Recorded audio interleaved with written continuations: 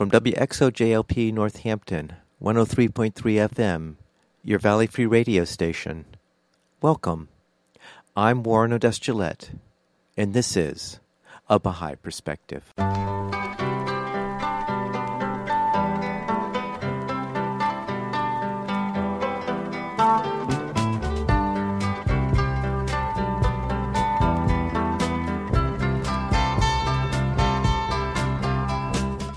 Welcome to A Baha'i Perspective.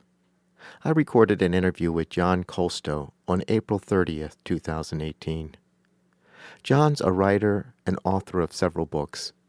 His latest work is called Compassionate Woman, The Life and Legacy of Patricia Locke. He explains what inspired him to write about Patricia Locke and reads excerpts from his work. I started the interview by asking John where he grew up and what was religious life like growing up. I grew up in North Dakota as a member of the what was then called the Evangelical Lutheran Church, is now called the Norwegian Lutheran Church, now the Evangelical Lutheran Church. I very quickly realized that I was a Lutheran by accident of birth rather than by any decisions, and I wondered why others were thought of as second class. When I was in college, I saw an article about some house of worship north of Chicago that welcomed people of all religions. And I thought, this I got to see. This was during the Vietnam War.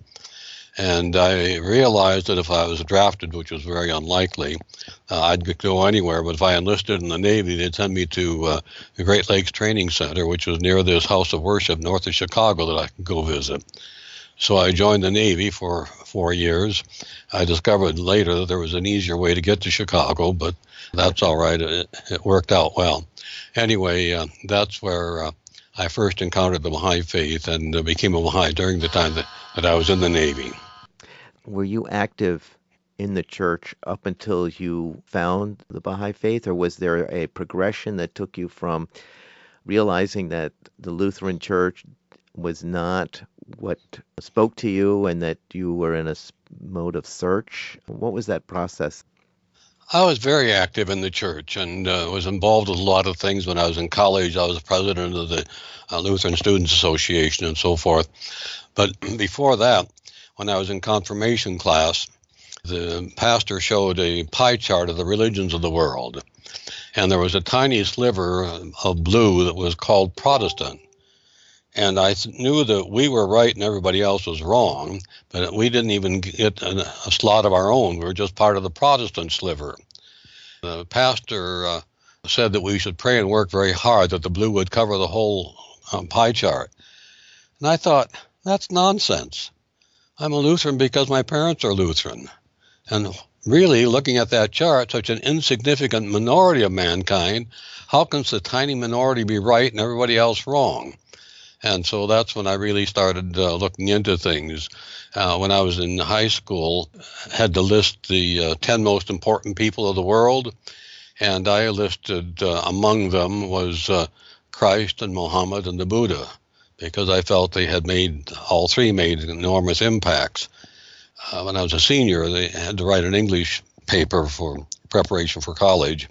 And at that time, that was during the Calcutta uprising, and I wrote about even though I didn't know anything about it, about Hindu-Muslim relations in India. And I always figured there had to be something bigger than what I had seen. And when I saw this this article, a very short article about the temple that welcomed people of all religions, that just resonated with me. So I'm speaking with John Kolstoe, author of several books, his most recent one being Compassionate Woman, The Life and Legacy of Patricia Locke.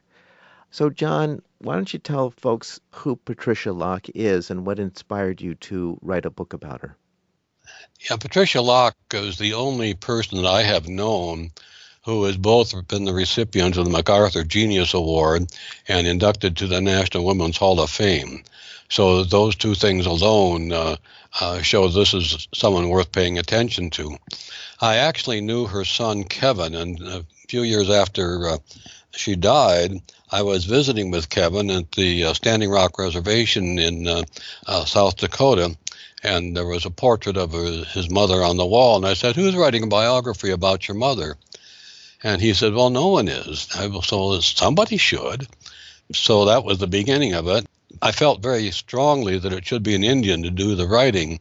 So I got in touch with Tuttle from Canada, a Micmac Indian who had done her PhD thesis on ethnomusicology and had done some basic research on Kevin's work.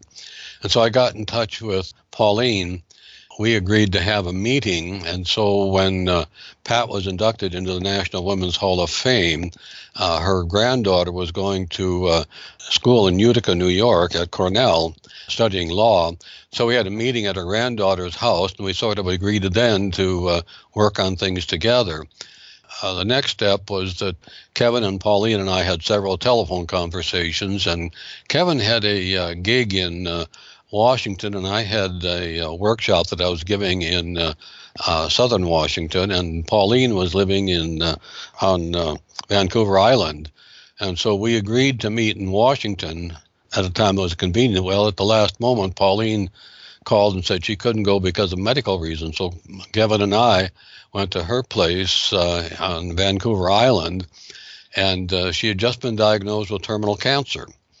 And so what was to be a brainstorming project on Pat Locke's biography turned out to be a healing session for Pauline. And that was a wonderful experience by itself. But anyway, she died, and so then I was kind of left with the job of putting things together. And that's how it got started.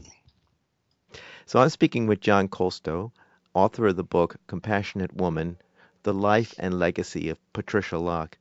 So, John, what should people know about Patricia that should move them to read about her? Well, there are several high points in her life. I list 4 of them that are particularly important. In 1969, she was given her Indian name. I can't pronounce it correctly. Good-hearted woman or compassionate woman. She has good conscience, are the ways they'd be translated into English. But that was just among her many accolades, but it was the one that she very cherished most. 1991, recipient of the MacArthur Foundation Award for Genius.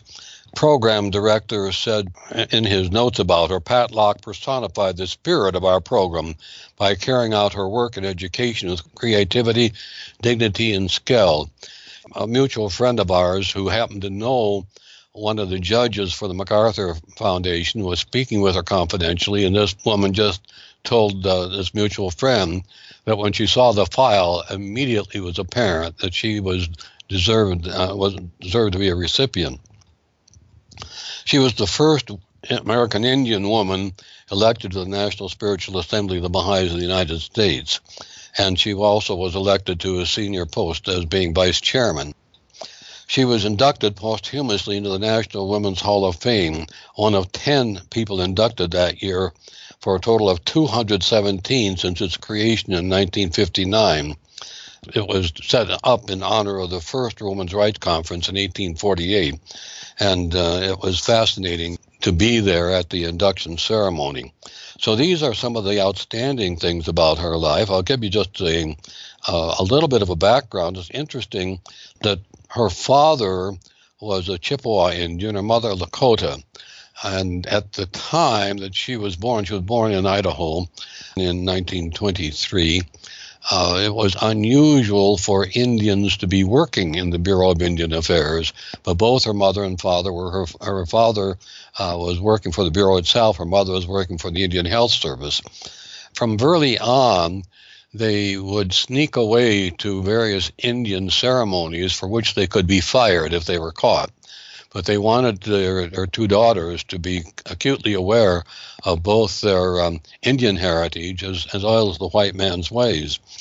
And they moved quite often, every few years, to various locations, mainly in the West, as her father was transferred from place to place.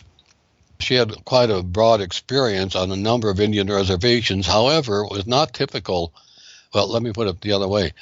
Bureau of Indian Affairs employees had housing located close to the administrative offices, and we were not encouraged to commingle particularly with the people on the reservation.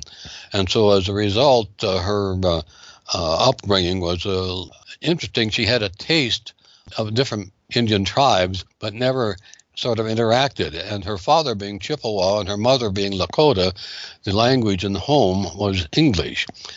Whenever the relatives would visit, she'd pick up a little bit of Lakota or a little bit of Chippewa, but she never felt that she mastered the language. In fact, she one time said that her Lakota was her primary language, other than English, was at about a 6th grade level. In the 1960s, she was in Alaska, and a lot of natives were coming into Anchorage for jobs and whatnot. And she was the first one to open up what was called a welcome house to help the Indians, Aleuts, and Eskimos who were coming into Anchorage to find employment and other things. In her words, she had lived in a capsule before that, and that brought her out into activism. I might add, before that, she attended UCLA in the 1940s, and at that time she was the only American Indian student there. No, there were 2 others, I'm sorry, but there were only a half a dozen Indians going to colleges throughout the United States in the 1940s. She earned a degree in English, anthropology, geology, physical education, and education, despite being academically suspended at one time. She had to put herself through school, but she still found time to join the aquatic swimming team, and she was on the aquatic ballet team, and she gave tennis lessons and did a whole lot of other things, but her academics suffered, and so she was suspended. But then at the end of her probationary period, they allowed her to come back to UCLA on probation. And it's kind of interesting that after that record, she not only graduated with honors, but was at one time on the faculty of UCLA, which was quite a shift. The thing that was most involved with her getting the Genius Award was the fact that she was responsible, not singularly, I don't mean to say that at all, but the work she was doing enabled her to help establish 17 colleges on Indian reservations. And this was a major step forward in Indian education. A couple of other things here. She had more than 30 publications. She wrote 40 articles for the Mobridge Tribune. As the editor said, that he saw in her a bridge between the Mobridge was basically a white community and the reservation, which is the bridge across the Missouri River or Lake Oahu. In the middle of the bridge, there's a sign that shows a change of time zone. But there's more that changes in the time zone than just going across that bridge. Larry Atkins, the editor, saw in Pat the brilliance that would be able to bridge the gap and explain a bit of the Lakota culture to the white population. The South Dakota tourist website listed 2 outstanding Lakota, one living, one dead. The dead one was Sitting Bull, the living one was Pat Locke.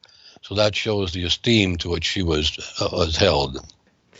So I'm speaking with John Kolstoe, who wrote a biography on Patricia Locke entitled Compassionate Woman, The Life and Legacy of Patricia Locke. John, do you know the story of Patricia becoming a Baha'i? Her son, Kevin, had been a Baha'i.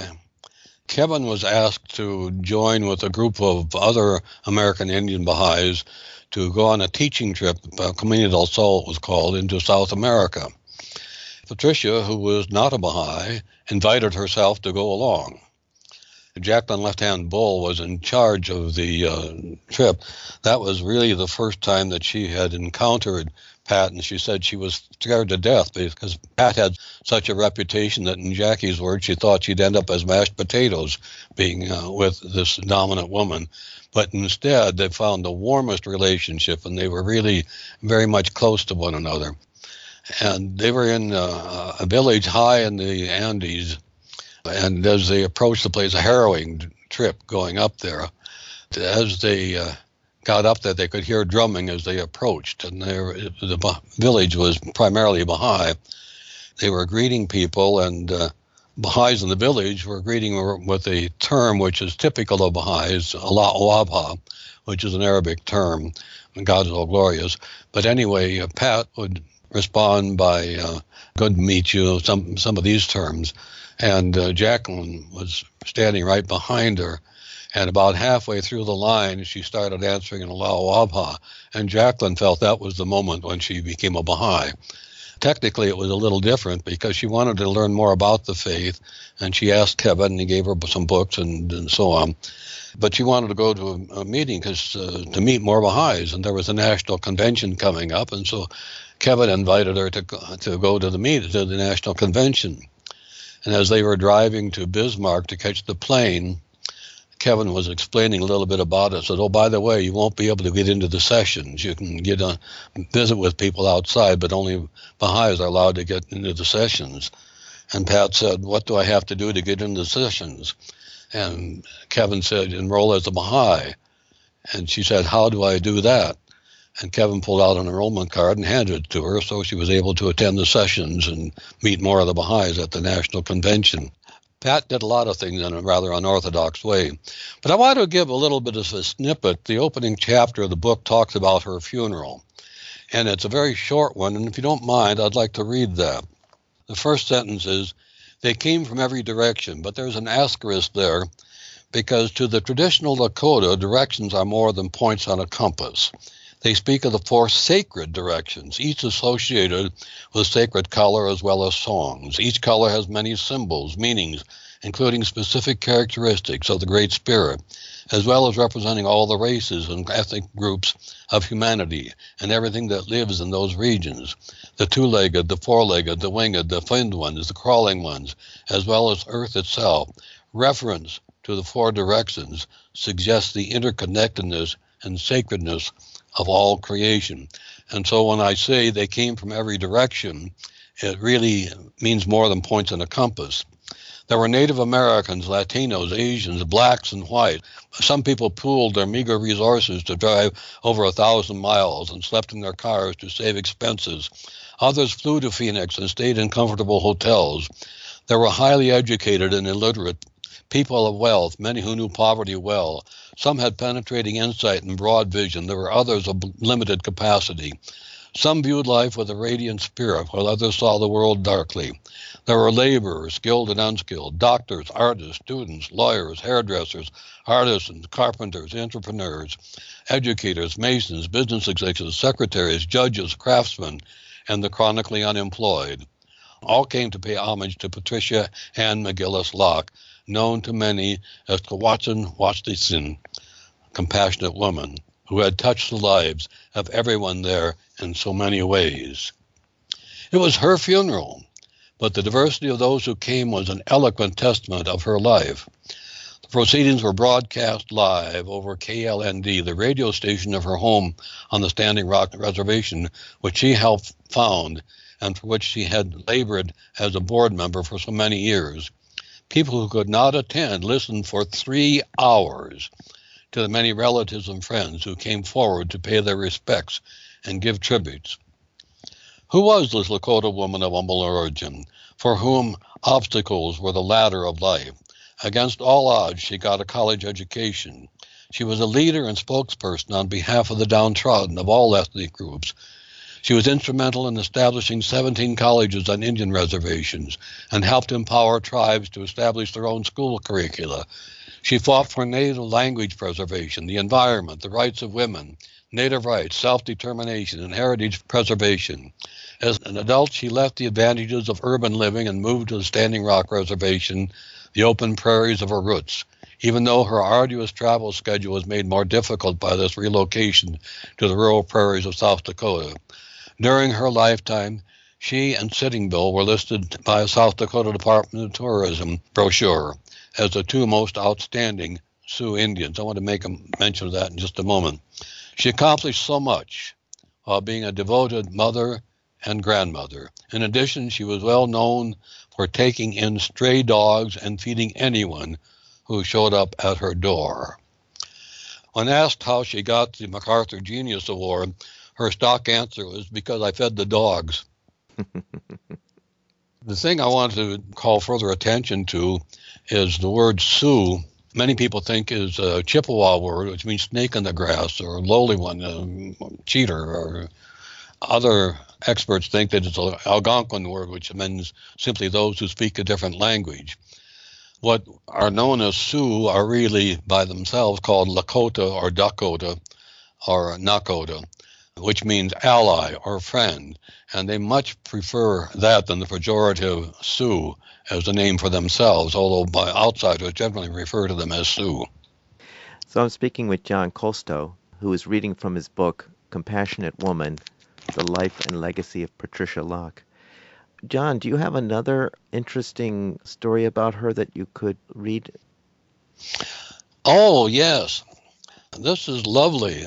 Let me see if I can find it here. Early years, that's it. When Pat and her sister were too young to go to school, their working parents found a reliable and responsible person to take care of them. He was a Shoshone medicine man. They were living in Utah at the time. He was a Shoshone medicine man named Tagwitz. Pat recalled an incredible story from those early years. One day, their mother had prepared some soup for Tagwitz, and he was peacefully enjoying it when the overtired little girl sitting on the floor started fussing. Tagwitz tapped the table and sang. As he sang, a broom in the corner of the room danced about the room in time with the singing. The girls stared at the dancing broom. They reached out to grab it, but the broom would dance away. Laughter quickly replaced whining for the girls.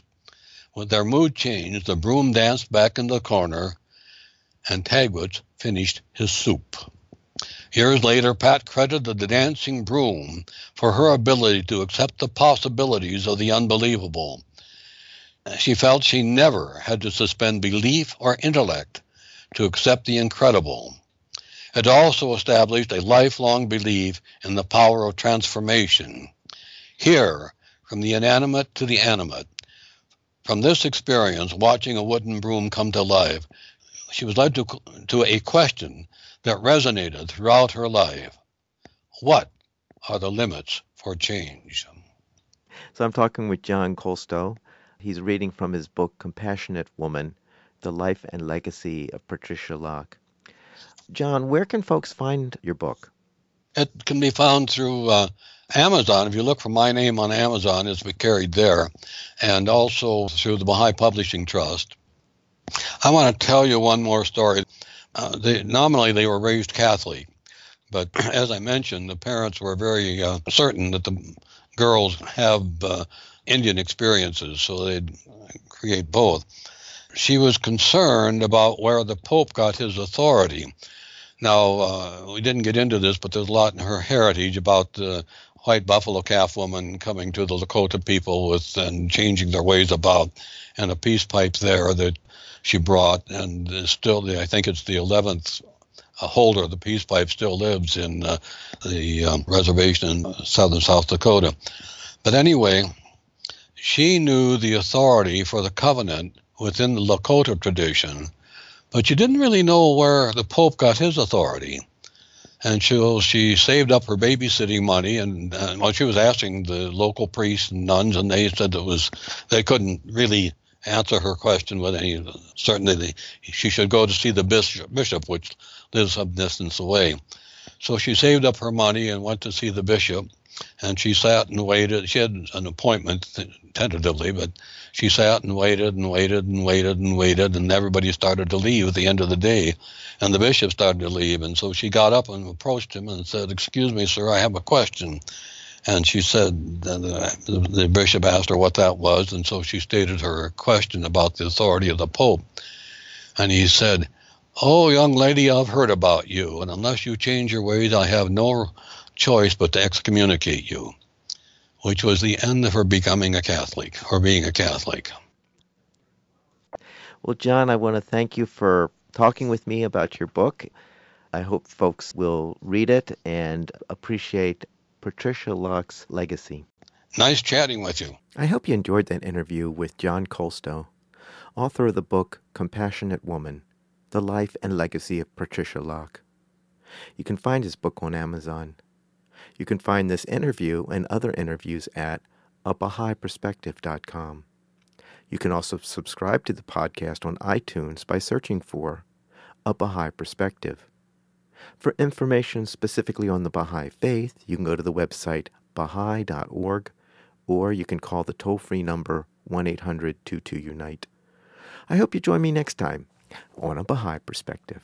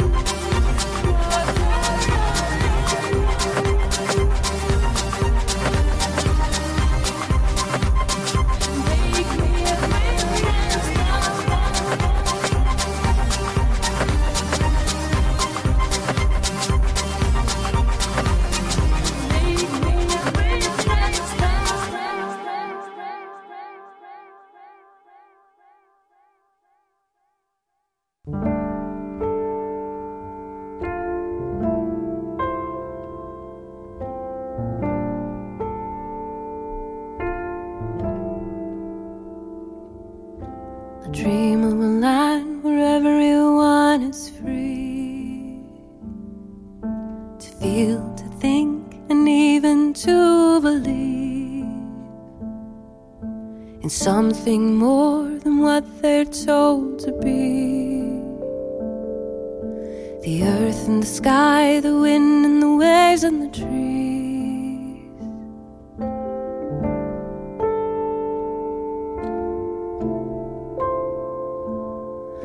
I dream of a land where no one has to die because of the way they choose to live their life. All my thoughts can only live in this dream.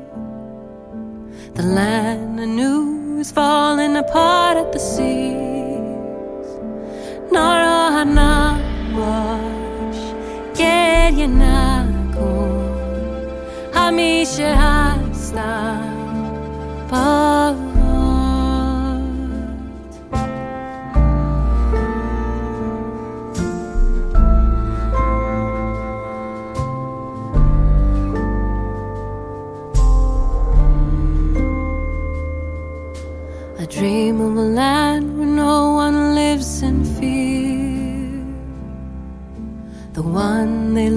love would suddenly disappear, and I never knew what I left behind would turn into something I wouldn't recognize. 나라하나마sh 게예나고 hamishe hasam mamat. 나라하나마sh 게예나고 hamishe hasam mamat. 나라하나마sh 게예나고 hamishe hasam mamat. 나라하나마sh 게예나고 hamishe hasam mamat.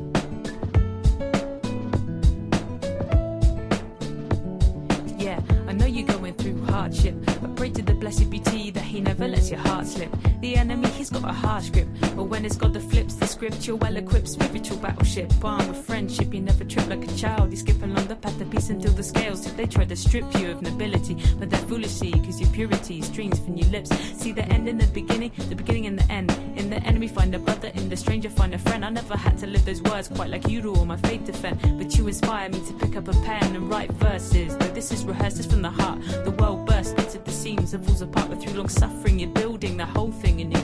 I want to tell the world about the struggle that you're going through. I know you're going through hardship. I pray to the blessed beauty that he never lets your heart slip. The enemy, he's got a harsh grip, but when it's God that flips the script, you're well equipped, spiritual battleship. Armed with friendship, you never trip like a child. You skip along the path of peace until the scales tip. They try to strip you of nobility, but they're foolish, see, cause your purity streams from your lips. Yo, they can't see that you've been free since you believe. Only fooling themselves when they think you're in captivity, but love is the greatest weapon, it refuses to fight. Only knows how to bring us closer and to show us the light. The guides in darkness when all you see is heartless cruelty. Mirror forth his beauty, and I know of a certainty that his providence is disguised as calamity. So after the crisis, there'll always come a victory. I know you're going through hardship. I pray to the blessed beauty that he never lets your heart slip. The enemy, he's got a harsh grip, but when it's God that flips the script, you're well equipped, spiritual battleship. Armed with friendship, you never trip like a child. You skip along the path of peace until the scales tip. They try to strip you of nobility, but they're foolish, see, cause your purity streams from your lips. I know you're going through hardship. I know you're going through hardship. I know you're going through hardship. I know you're going through hardship.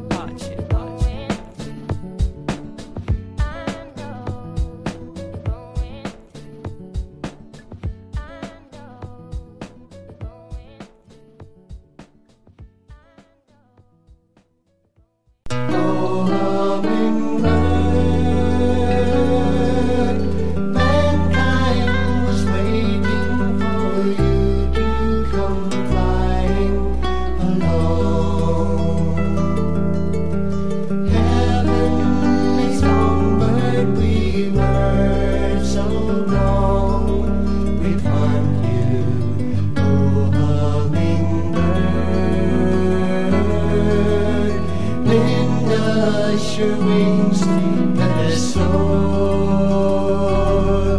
in the atmosphere of awe.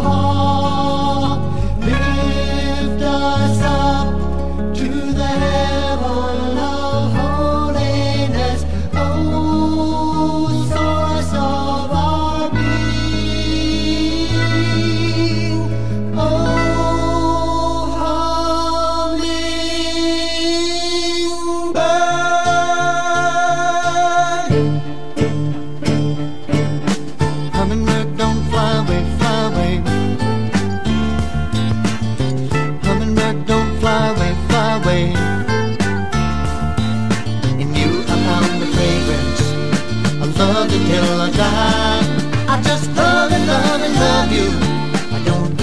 know the reason why now.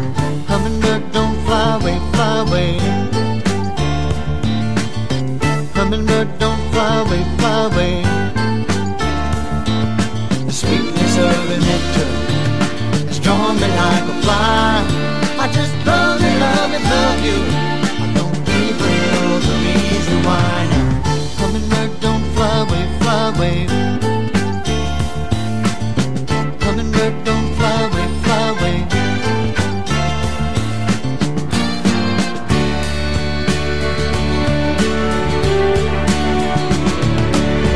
Haven't you noticed the days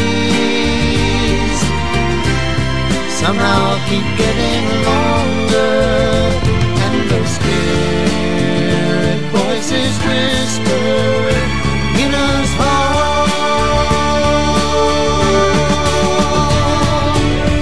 Haven't you noticed the rays?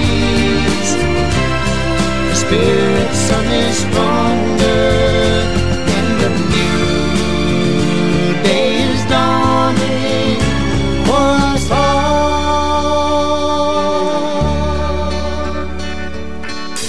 Hummingbird, don't fly away, fly away.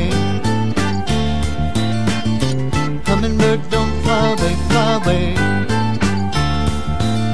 Alas, here comes the gardener. He's come to kill the flowers. The dawn of understanding, wisdom, peace, and love is ours now. Hummingbird, don't fly away, fly away. Hummingbird, don't fly away, fly away. Don't fly away. Don't fly away. Don't fly away. Don't fly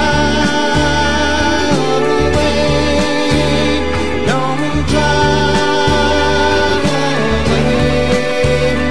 Don't fly away. Don't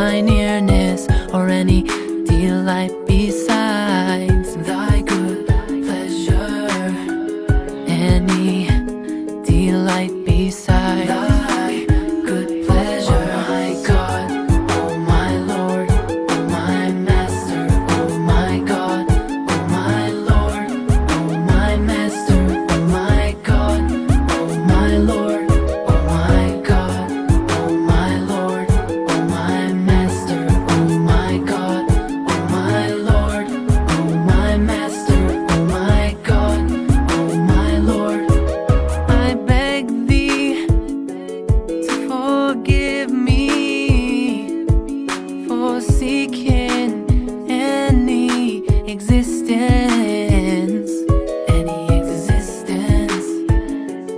other than communion with thee, with thee, with thee, with thee.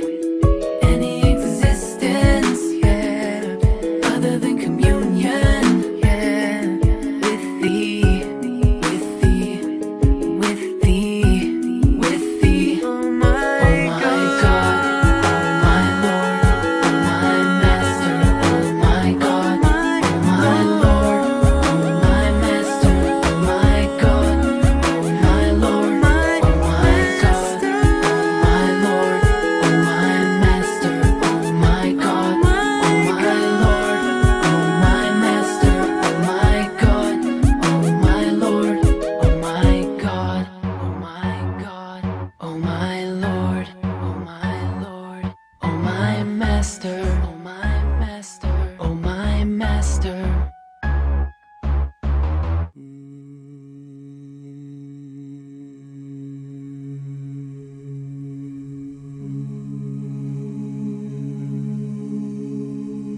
I need thee every hour, most gracious Lord. No tender voice like mine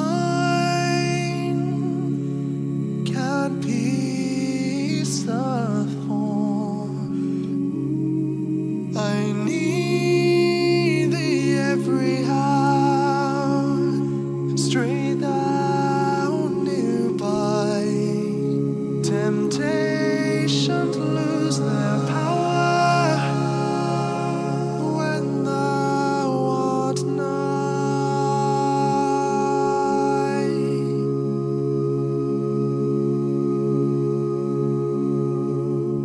I need thee, oh, I need thee.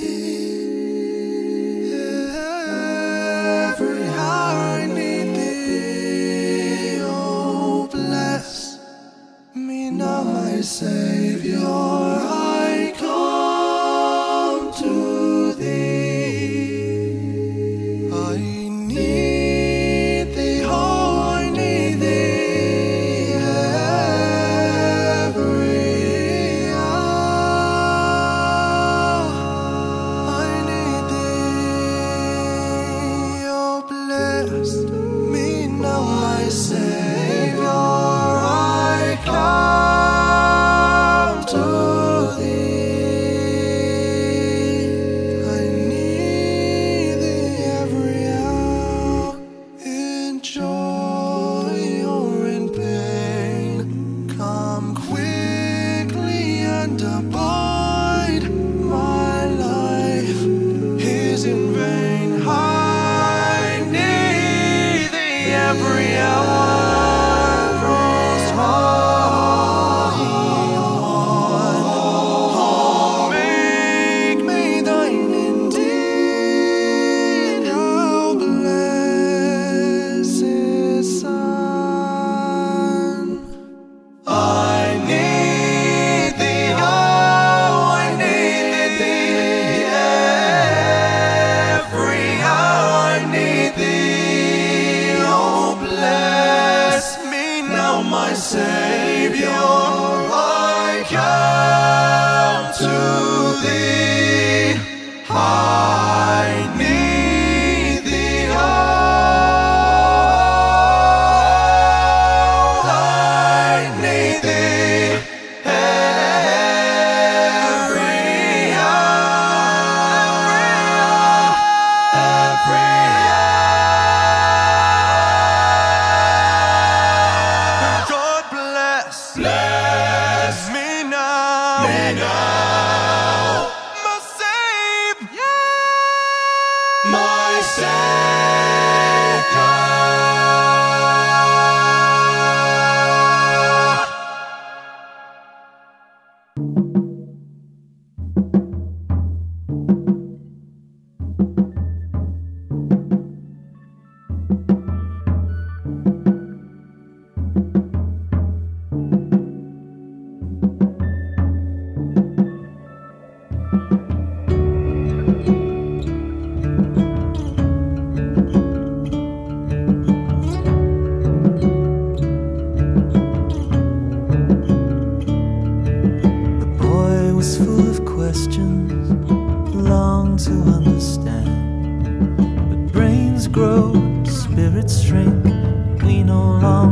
don't have to think.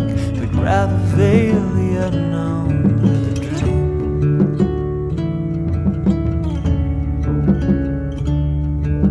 I had all I needed, pockets full of air. My belly bulged, my spirits starved. Year by year my happiness was hard, and on my aging face new lines were carved.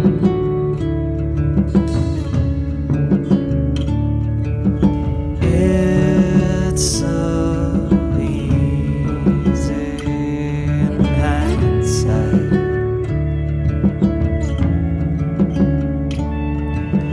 It's so easy in hindsight. My cup was brimming over with blood of petty pains. It soon fell, emptied out. Romance and recognition lost their clout and left a space for love to end the drought.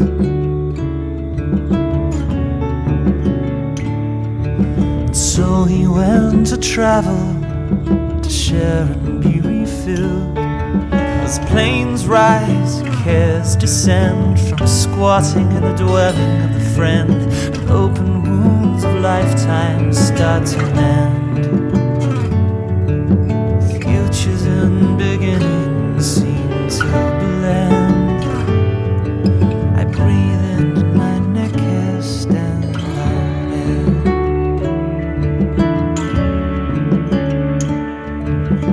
It's so easy in hindsight.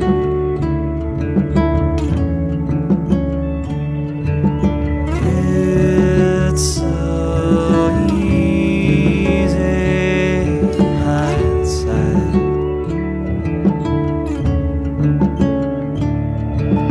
Many prayers are answered, fulfillment swallows hope. Hearts swirl and think they've earned a happiness the ignorant have spurned, and call their saving graces lessons learned.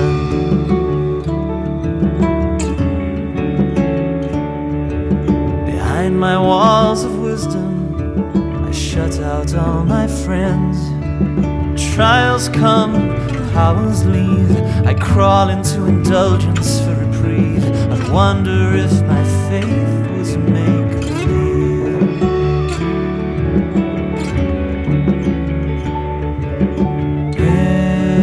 It's so easy in hindsight.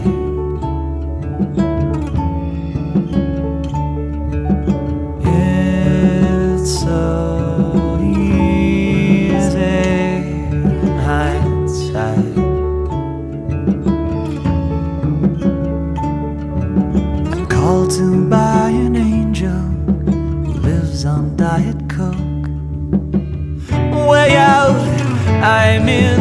He helps me get some sunlight on my skin. It melts away that chain called fear of sin.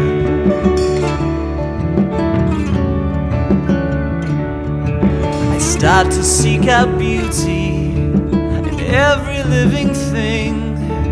Sparks tempt, fingers singe, when thankful sipping turns to midnight binge. The falls and get-ups on which real lives hinge.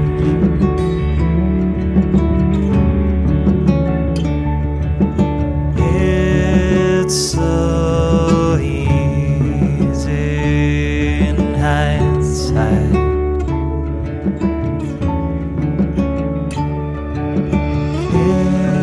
It's so easy in hindsight. Now the love I'd never dreamed of is pounding at my door. As mist falls, mirages fade. These days I like to feel a bit afraid. It's shown the way to every leap I've made.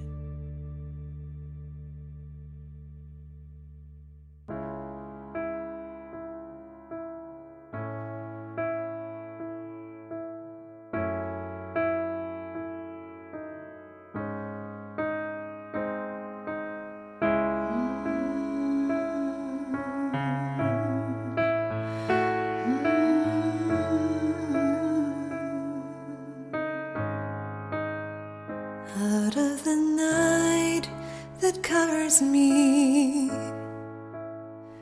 black as the pit from pole to pole. I think whatever gods may be, for my unconquerable soul, in the fell clutch of circumstance, I have not winced nor cried aloud under the bludgeonings of chance. My head is bloody, but unbound. Master of my fate, I am the captain of my soul. Beyond this place of wrath and tears looms but the horror of the shade, and yet the menace of the years finds and shall find me unafraid. It matters not how straight the gate, how charged with punishments the scroll. I am the master of my fate. I am the captain of my soul.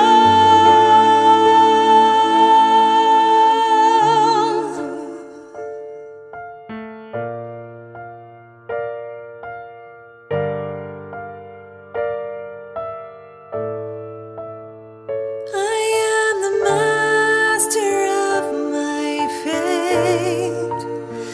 I am the captain of my soul.